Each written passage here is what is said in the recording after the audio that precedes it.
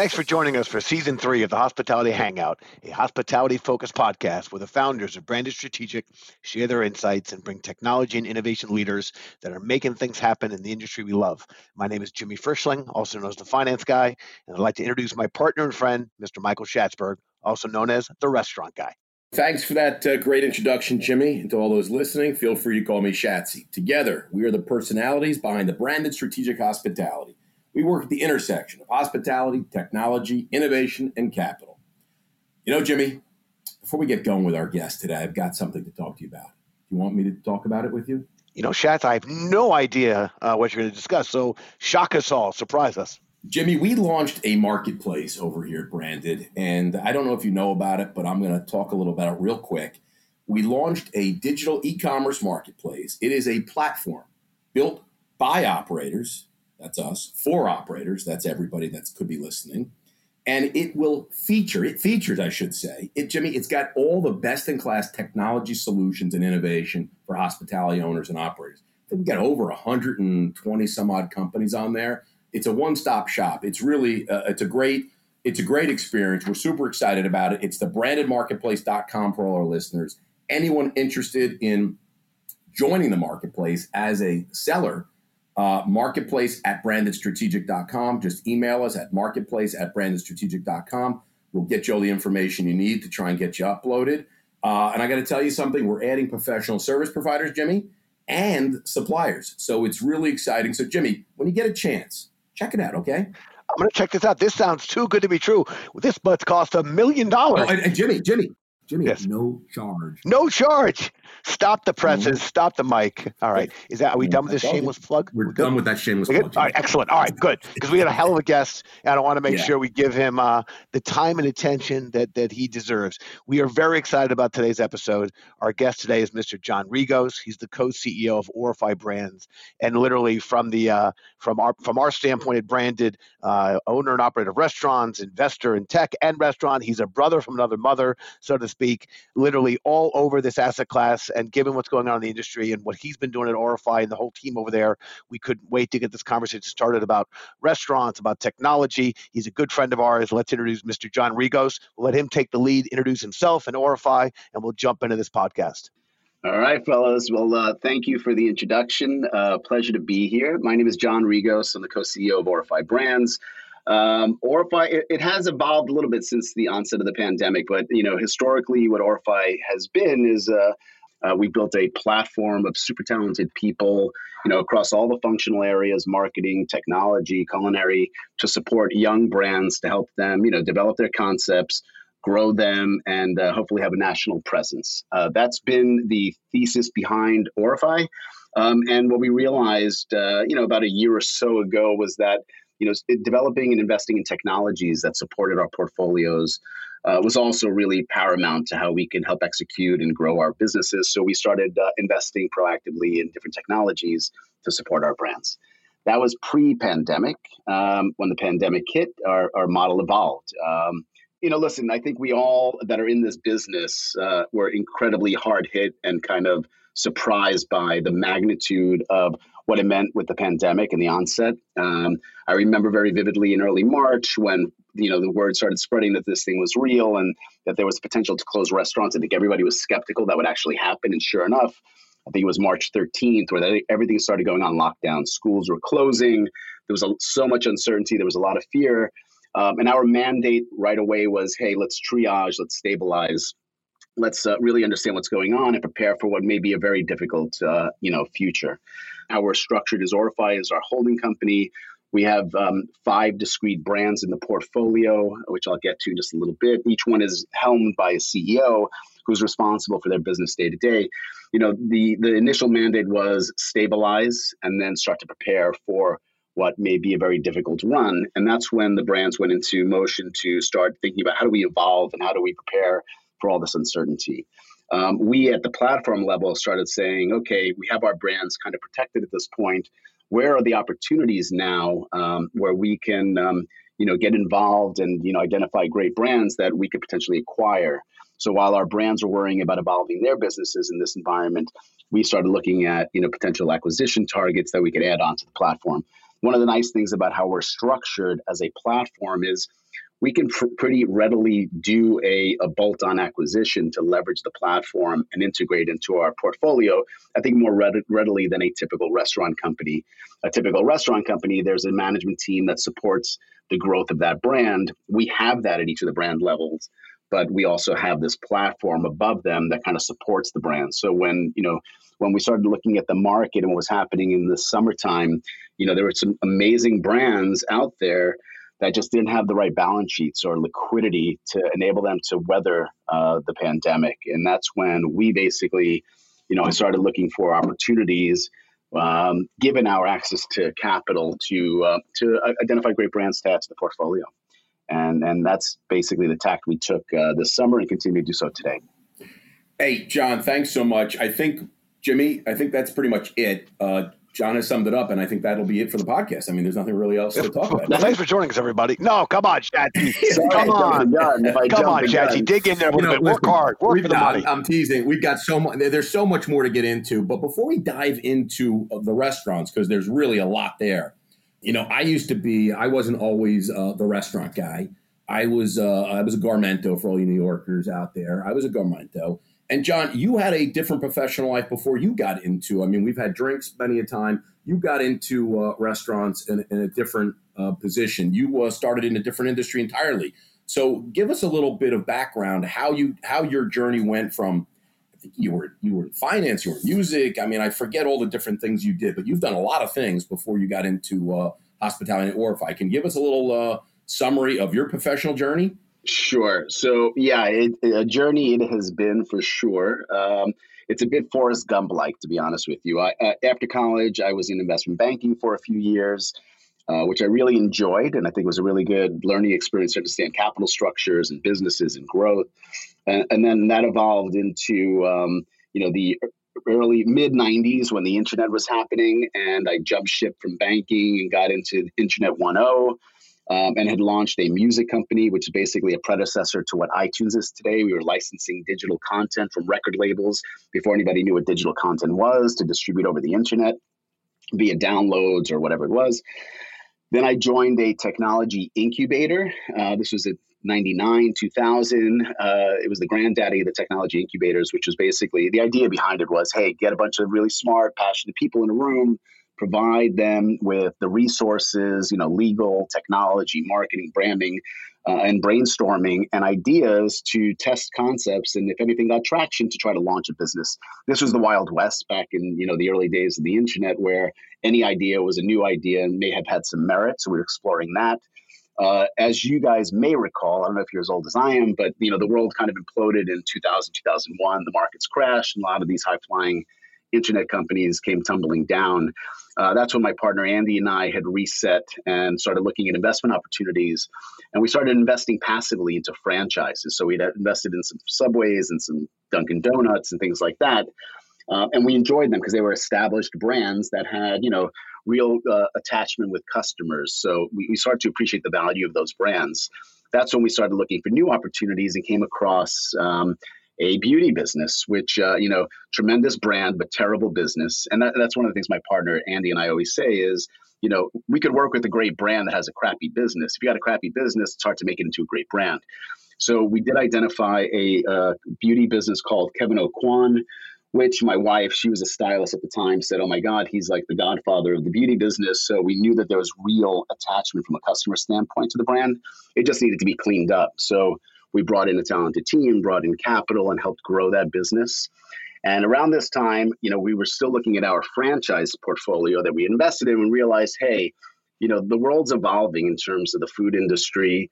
These franchises are great, but then you have brands like Chipotle, which take it to a whole new level. And I think that was the advent of basically fast casual versus fast food. Mm-hmm. And we started examining, what did Chipotle do so well? And basically what they did was they took an existing business and just elevated it in all respects. So the food was better, the experience was better, the quality was better than anything else you would get. And it's all in kind of a fast casual environment. And we started thinking, hey, why don't we leverage the experience we had at the technology incubator and create basically an incubator focused on the fast casual world. We thought all food categories would start to develop elevated experiences around each of the existing fast food chains into a fast casual world. So we started developing our own concepts. The first concept we launched was Melt Shop, which is basically artisanal, high quality sandwiches with great ingredients. Melt Shop is now about 20 locations, not nationwide, mostly in the Northeast. We also launched The Little Beat, which is a healthy fast casual concept in 2014. Basically, it's funny thinking back, people were very skeptical about the idea of having healthy fast food. But as you know, so many concepts have since emerged that basically do that. Mm-hmm. Yes, the price points are a little higher because the quality of the ingredients are higher. But people are willing to spend more for what they know is a wholesome, high quality product, that's healthy for you as well. So we developed Little Beat. We're at about 20 locations between Little Beat and Little Beat Table. It's a sister company, which is a full service format. We also launched Feels Good Chicken in 2014, which is basically in the better for you chicken category. So, quality chicken, roasted, brined, nothing fried, surrounded by really great sides, composed salads, things like that. We also happen to be the Five Guys franchisee. So we have a broad type of offering within our portfolio. We own the Five Guys in New York and Brooklyn. We have 15 locations. I think the Five Guys is probably your healthiest brand, if I may say. Absolutely. So listen, I mean, you can be healthy 80% of the time, but you always want to indulge a little bit. And I think, between Melt Shop and Five Guys, they're great complements to eating salads. So we have a broad offering in the portfolio. How many beets can I eat? I actually think I may have discovered one of my challenges. I'm going healthy 20% of the time and unhealthy 80. So Jimmy, that's the problem. That might be the problem. Unsustainable model. I might have to rethink this. All right, John, I have to tell you, this is season 3 of the podcast. I think we've done like over 30 episodes. We've had some great guests. And I think this might be the most important question that I've ever asked. So not to put any pressure on you, but this is going to help a lot of my members of my family. What exactly is it that you do? That's a good. He does so much, but so little. Right. That's the question I get, which is you're in the restaurant business, but you don't actually run any restaurants. So, Jimmy, what do you do? And I realized having you as a guest, I could actually get you to give an answer that I might be able just to play for my family. So, John, what is it that you do? Because you don't run the restaurants as you just articulated. So, yeah. So you're asking a question that's posed to me all the time, even from good friends of mine. They're like, wow, you guys are growing. How do you run each of the restaurants? I know my buddies that run a restaurant have to deal with people calling in out, like they're not coming in or they're late and all the logistics. I'm like, I don't do that. Now, the truth is restaurants are kind of in my DNA. My father is a Greek immigrant who came over from Greece post-World War II. And like many of the Greeks at the time were working in restaurants. So he literally was a waiter till the day he died about 20 years ago. And the funny thing is, before he passed away, I had never had any interest in restaurants at this point. He said to me, one bit of advice I'll give you is whatever you do, don't get into the restaurant business. And poor guy, he's probably rolling in his grave now, but, I'm not actually running the restaurants. I mean, I've spent some time in our restaurants to appreciate what it means to be behind the line and serving customers and prepping. But ultimately, we're running a business. And, with any business that's at scale, it's all about creating the right organizational structure, right? So you need to build the right team with clear accountability and reporting and systems and all that. And that applies to any business. We happen to be in the restaurant business. And, unless it's in your DNA to run a restaurant, it's very difficult to do. So I have tremendous respect for our teams, people that are on the front lines every day, serving customers, making sure the restaurants run right. Another interesting thing that someone once shared with me was you could have 2 restaurants catty corner from one another, identical in all respects. One of them is killing it, making a lot of money. The other one's getting killed and losing money every day. And it's so true. The business is very difficult to run and to run profitably. So, the point being, it's a fantastic business. It's a lot of fun. It's great serving people. And when we decided to jump full on into the business, there were a few reasons for it. One, as you can see on the journey that I took in terms of my career, one thing that we've always been attracted to is just great brands. And if you could develop a great brand or acquire a great brand, you could do a lot with it because you could leverage that IP in many ways to service your customers. And Clearly that's the case with restaurants. People attach to different brands for different reasons. But every brand that we've invested in and have grown, it stood for something, and it was very clear what the messaging was, and it appealed to customers. And we wanted to make sure we nurtured that relationship with all our customers. So, I'm in the business, although I'm a little bit removed from it, but I'm passionate about John's the ideas guy. We need an ideas guy, Jimmy. Yeah, ideas guy. All right. I love it. Right. Yeah, John, I think it's pretty funny. Your dad gave you one bit of advice: don't get in the restaurant. That's the advice he gave me. You got like 250 restaurants now, so not that many yet. You really didn't need his advice. Yeah, I don't know what he would say. Well, let me ask you something. I just want to jump into, you mentioned the melt shop. You mentioned Field Goods Chicken. You mentioned Little Beat, Five Guys, brands we all love and know, especially here in New York City.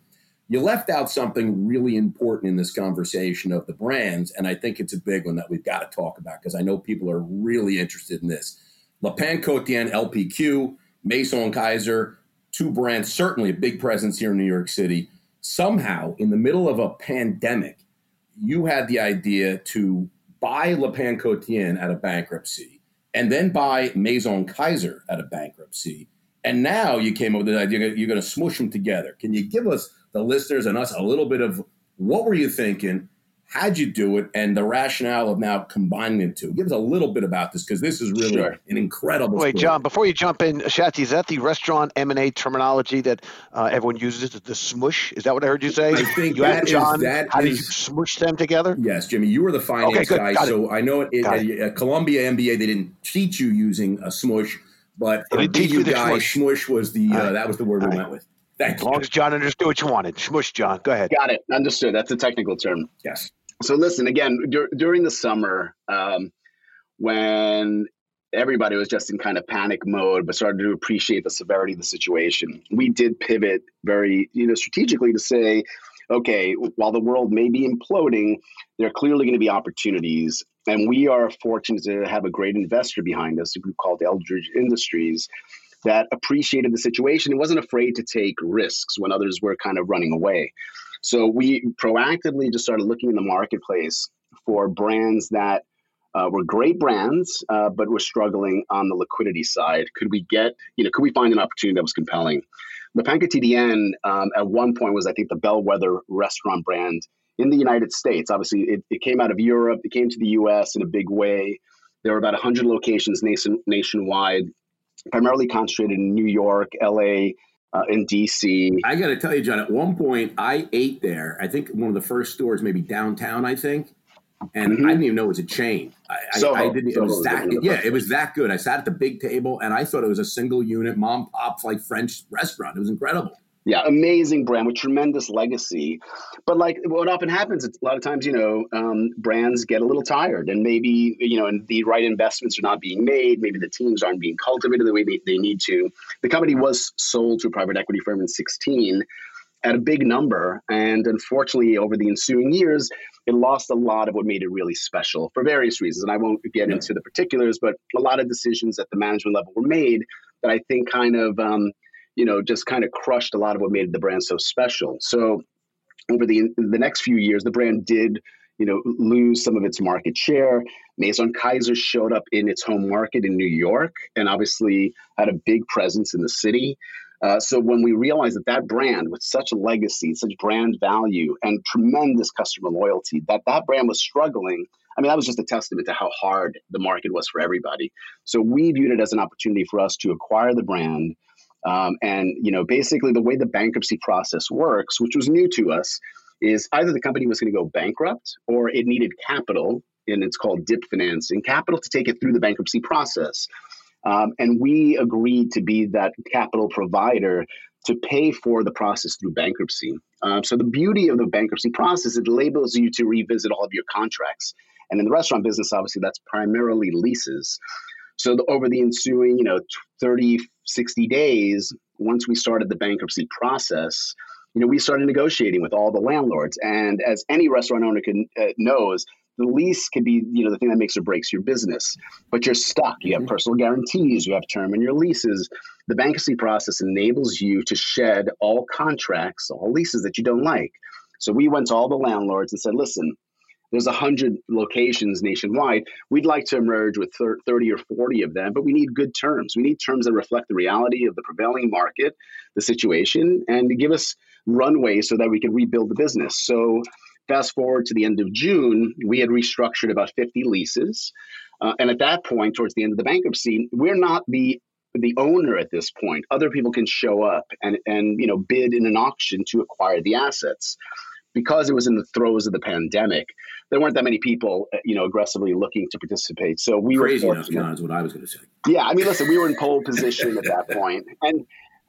So the funny thing is, it took me, 12, 15 years to build a portfolio of my existing assets doing, 100 million in sales or whatever, for a lot of capital. We deployed a lot of capital over those years to build our brands. And in 60 days, we acquired, a portfolio about the same size, 50 some odd locations, doing more in sales on a normalized basis at a fraction of the cost, right? So we suddenly doubled the size of our company with the LPQ acquisition. And I think, that scale that we emerged with once the LPQ transaction closed kind of brought us to a point where, we were bulkier and could sustain this difficult environment for a longer period of time. Because all the capital we would need to fund our existing business, it was more readily justified with the addition of the LPQ portfolio, right? The capital being deployed for a portfolio twice as large made it that when the world emerged, we should have a good amount of asset value. So that's the LPQ part of the story. I mean, there's obviously a lot more behind the scenes. We identified key players within the LPQ family, brought them on board from the early days. They helped rebuild the teams. And I got to tell you, at this point, we felt really good to be part of the solution that was going to be, bringing back jobs. We're going to have to hire 1,200 people. We're going to start paying landlords. A lot of times there's not enough sympathy for the landlords, but they got bills to pay too. And obviously we were going to start paying suppliers. So over the course of the summer, July and August, we started reopening most of the locations and employing people and getting people back to work, which was great. It's an incredible story. I really love that. And I remember, again, during some of these darkest of days when so many people around us were shuddering, hearing the news about you guys taking a rather proactive and I dare say aggressive position, meaning to acquire stores. Warren Buffett would be proud. When others were fearful, I don't want to say you guys were greedy, but you guys were courageous, certainly. I think John's Plop would be proud. I think he said, don't go in business. That was a crazy move. Look at that. And during the pandemic, he's doubling down. No, really love it. And I want to continue the conversation on your investments. You just shared some information on looking at restaurant concepts, obviously in a very unique environment. But overall, what is it you look for? When you're looking at restaurants, you're looking at tech. I think you commented on the restaurants. You're looking through, you're doing your due diligence process.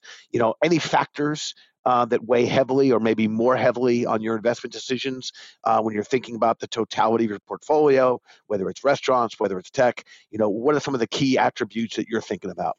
Sure. Again, it's what I keep harping on. Brand is everything, right? Like when you ask people, what does a brand mean to you? The adjectives, the words that are thrown around are all about trust, confidence, consistency. Those things are very difficult to create from scratch. You got to be really good or really lucky to create a brand that resonates with people. So while we've had some great success in launching our own brands, we also recognize there are unbelievable brands out there today that just need liquidity, right? Need capital to help them sustain through this time and also to prepare for growth for the future. So, we look for brands that are standout in whatever category they're in. When it comes to technology, and I should, share with you, we've made a few technology investments over the last year or two. We look for the same kind of thing, like what makes it super special that's not easily replicable so that it will have an advantage or an edge in the marketplace. The beauty of the technology business we've invested in was we have a captive audience of over 100 restaurants that will test, try, help evolve whatever the function set of the technology is. So one of the technologies we've launched is MEES, which is a recipe management system innovation tool. So, everybody in the kitchen creates recipes and they're constantly evolving. This basically digitizes the entire recipe and innovation process.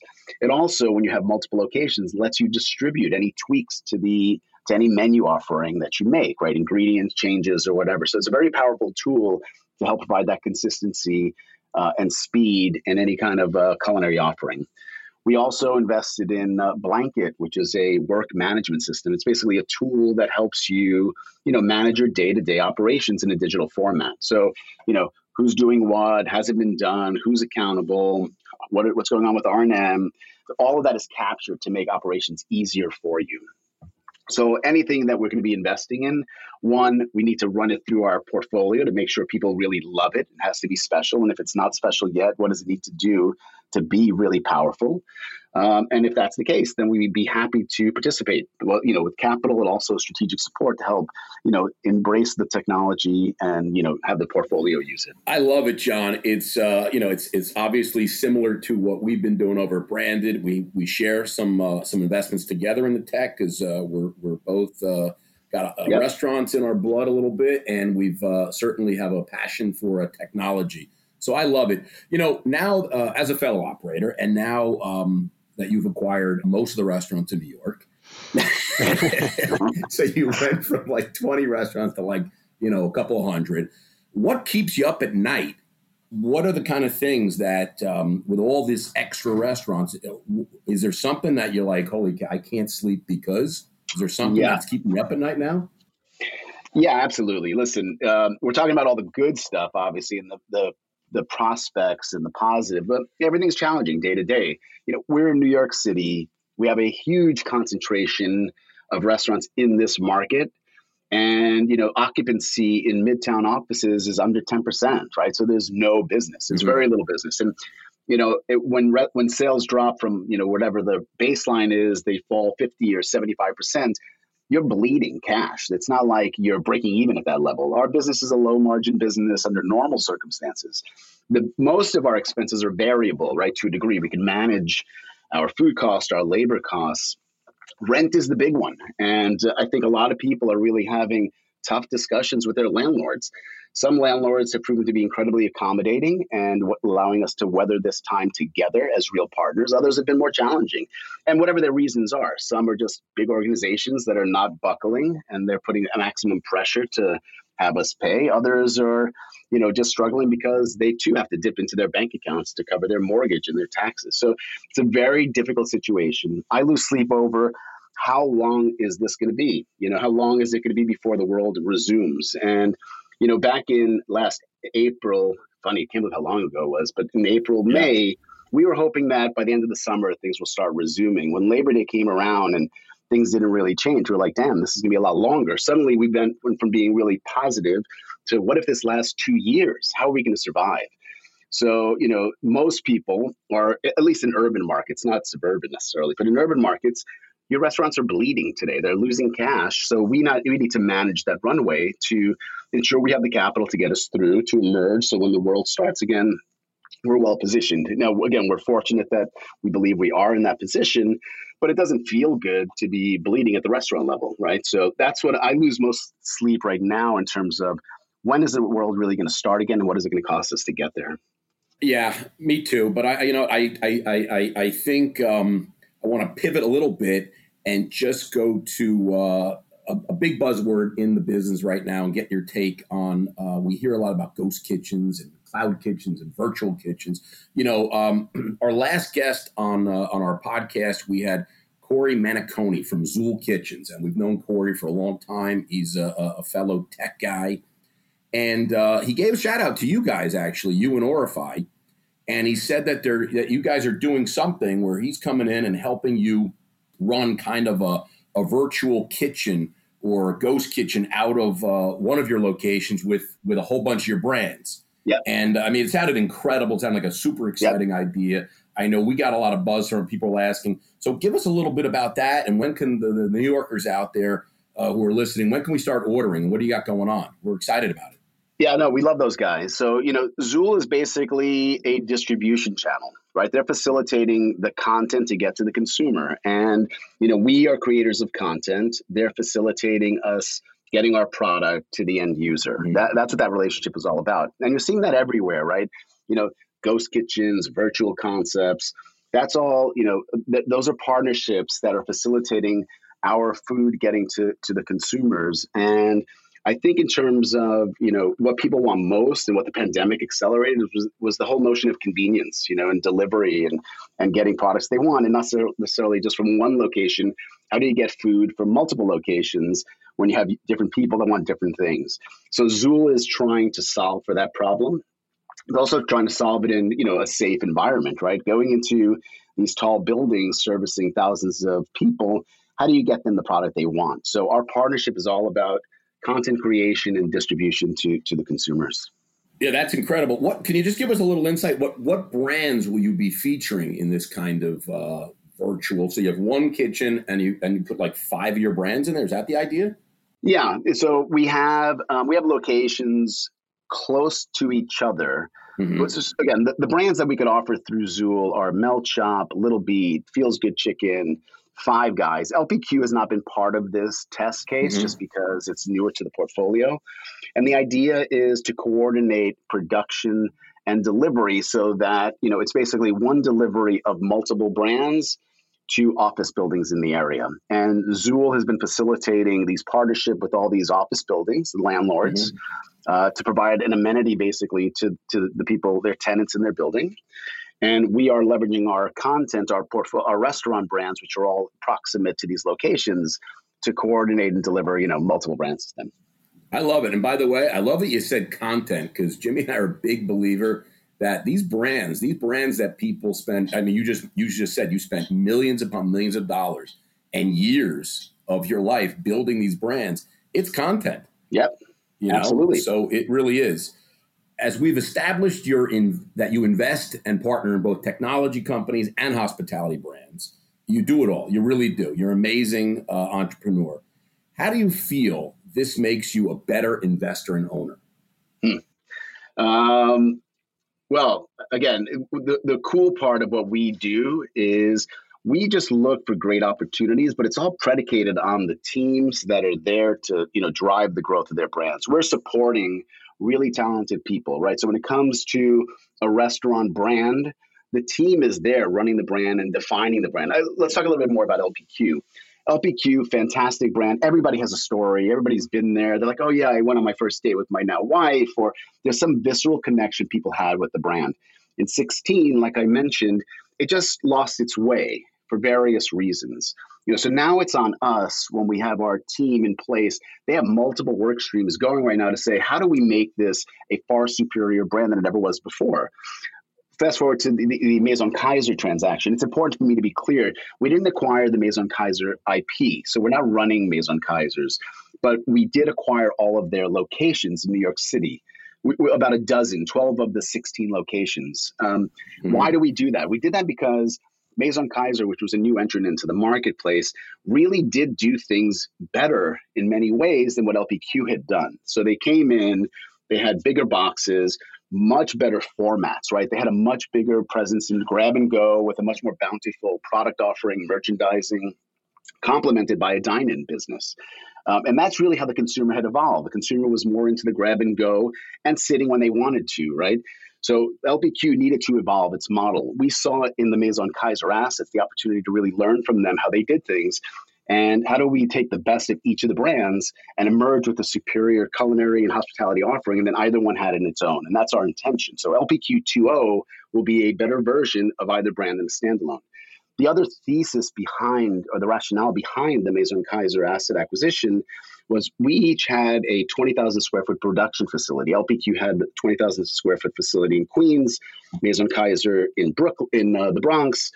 Neither one, and this is a typical thing that happens with brands that have commissaries or production facilities, until you get to real scale, the cost of the fixed expenses for each of these is a burden on the portfolio, right? You got to get really big. So as an example, if we were running 50 million of sales through each of those facilities, what if we put 100 million of production through one of them? Suddenly the fixed costs are amortized over a much bigger portfolio, that your cost of goods drops dramatically. And, we're estimating combining the production of those two facilities into one, we're going to save 5% on, $150 million portfolio. So that in and of itself, it justifies this kind of a transaction. So, we just look for special situations with talented, passionate people that are behind the brands that we could invest in and support to take it to help it realize its potential. John, you're dropping knowledge, man. Dropping knowledge. I love it. I appreciate all of that. We want to kick into a new segment that we have on the podcast. It was built for season 3. Our producer and head of Marcom at Branded, Julie Zucker, created it based on some feedback from our guests. And quite simply, we created the podcast so Shatsy and I, could talk to other people. We've learned along the way that our guests sometimes would like to ask us a question. So for season 3, we introduce our newest segment, Talking Back. We give you the mic. Actually, you have your own mic, and a chance to ask us anything you like. Nothing is off the table. John, the floor is yours. So it's funny because, when you look at our business, our profile, it almost mirrors yours in many ways. So, I would be curious if I turn some of these questions back to you guys, how do you identify what brands or technologies you want to invest in? Well, I think I'd probably just play the tape and listen what John had to say. But since I can't do that right now because we're recording, I guess what I would say is the following. You're right. I think Branded and Aurify both play in a very similar sport, and I think that is I think it's one of the reasons we enjoy your team and you and whatnot.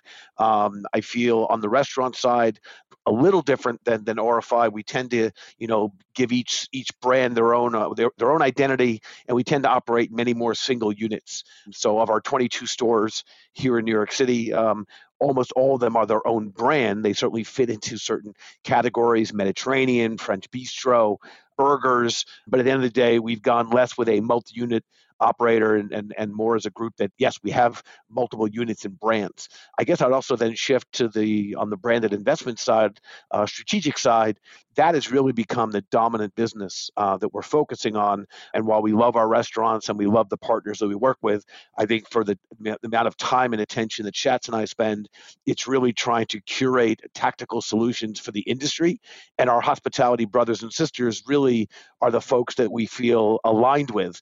And our number one rule about our investment strategy is that we call it has to be hospitality centric. It's got to be good for the owners and operators. We will not work with companies that are not good, for the owners and operators of these brands. That is kind of in our DNA.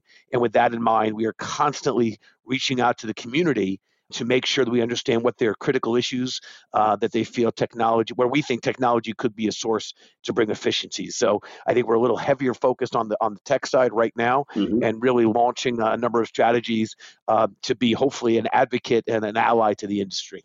Fantastic. Jimmy, I think you said it fantastic. I just to add that I think we are on the restaurant side a lot more focused on find an opportunity with a great location and then come up with what concept, what food is missing in that area. And then we kind of come up with a name and get a chef and do, because we're a little bit more, I guess, casual dining, to the fine dining side. And we're certainly not in the multi-unit kind of model for us. But we do share a lot of things in common. Changing gears just a little bit, tech stack. If you could give operators listening one idea that they've got to focus on right now on their tech stack, if you've got to be like, look, I know that most operators think POS and that is their tech stack, but it's changed a lot. What would you say is the most important area to focus on right now in your tech stack, if you can give operators one piece of advice? Sure. As you guys know, you're restaurant operators. There's so many different components to, technology now within the restaurant world. Historically, we were slow to adopt technology. So there's so many things you really should be considering to run your restaurant more efficiently. I think the thing that's on most people's minds today, though, is, how do you really position to be successful in the off-premises world? Again, consumers are going to be relying more and more on delivery. I think the pandemic has accelerated the adoption of ordering in, and the current cost structure can be prohibitive to a lot of people. So, how you really work on your online, your digital presence is a big deal. So you could, one, take advantage of all the sales that are going through those channels, but two, also making sure that they're as profitable as possible for you as a restaurant. Yeah, I was going to say, Jimmy, I was going to say, John kind of, stole your line. I don't know if he stole it, but certainly it's one that we've been using a lot. And we say the pandemic really changed nothing and has accelerated everything. It's really we're 5 years ahead where we're going to be. Yeah, I feel like we just did a Martin and Charlie Sheen commercial. Schatz, that's my line. That's my line. Well, I'm the guy. That's my line. Because I think I screwed it up anyway. Took my line. I think I screwed it up anyway. You just took my line. Did I say it right? I think I may have screwed it up. The pandemic changed nothing, but accelerated everything with emphasis. It's my line. Jimmy, and you say it so well. All right, listen, I got to get to the quick fire because it's the best segment because it's my segment. John, I'm going to ask you 5 quick fire questions. Don't think too quick. Don't think too hard. Answer whatever comes out. Okay, are you ready? Yep. What was your best pandemic purchase? Le Pain Quotidien, clearly. That's a great one. I wish I could say something like that. I think I got a pair of headphones from Amazon. Where are you getting dinner from tonight? Actually, tonight we have plans to go to Toloache, our favorite Mexican on the Upper East Side. That's my joint. Jimmy, are you kidding me? Those are my guys. Yeah, that's Jimmy's place. Julian Medina. Yes. Julian. He's great. What is your favorite food city in the world? I would say Paris, not just for the food, but the entire, experience. Yeah, you just wanted to say something in Europe to be. I get it. When travel resumes to complete normalcy, where is the first place you want to go? The Greek islands. We go every summer. There's no more beautiful place than Greece. Oh my God, I'm dying right now. Paris and Greece. If you were to challenge Jimmy or I to a game of spit, who would you have better odds of beating? Oh, Shatsy, sorry, man. I think I could beat you. Jimmy is he's a fast twitch guy. I don't think I could beat him. I think we're on like episode 30. I think everyone has picked me in pretty much everything except for maybe Hangman. I think maybe. You're pacing yourself, Shatsy. You're pacing yourself. You're gonna season 4, Jimmy. I'm gonna kick your butt. Season 4 is gonna be all Shatsy all the time. Yeah. Listen, John, we want to thank you so much for joining us on the Hospitality Hangout, sharing your insights, and we appreciate the hard and good work that not only you and your team do for the industry during this time, but really always, and for supporting this industry that we love so much. If you want to get in touch with John directly, you can email Branded. We do not give it our guests' emails or cell phone. I got a cell. We don't do that. We don't do that anymore. Oh, we're not doing that anymore? Not anymore. Oh. But if you want to get to John directly, you can email Branded at admin@brandedstrategic.com, and we'd be happy to make the introduction. To our listeners, we want to thank you so much for taking the time to tune in. We know there are literally hundreds of thousands of podcasts out there, and we appreciate that you choose to hang out with us. Please join us the next time as we welcome our friend, Mr. Mike Bell from Miso Robotics. It is a monstrous segment of the market that people are looking at. Is it too early? Is it not too early? We're going to get into it with Mr. Mike Bell and talk about robotics and how they're penetrating. Yeah, that's going to be a good one, Jimmy, because I got to tell you, outside of virtual kitchens and ghost kitchens and cloud kitchens, a lot of buzz around robotics, right? Absolutely. Absolutely. Shatsy, that's your best dance move, the robot. It's your, I do the robot, and I do that Michael Jackson. Yes, you do.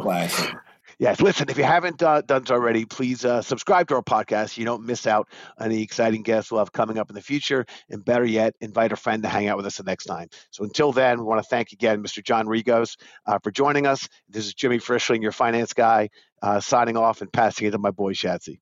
Hey, this is the restaurant guy, a.k.a. Shatsy from the Hospitality Hangout. John, it was great. You're doing amazing things. Keep up the great work. We're having trouble keeping up with you. Thanks again for sharing time. My pleasure, guys. Great to spend the time with you. Thank you. Cheers.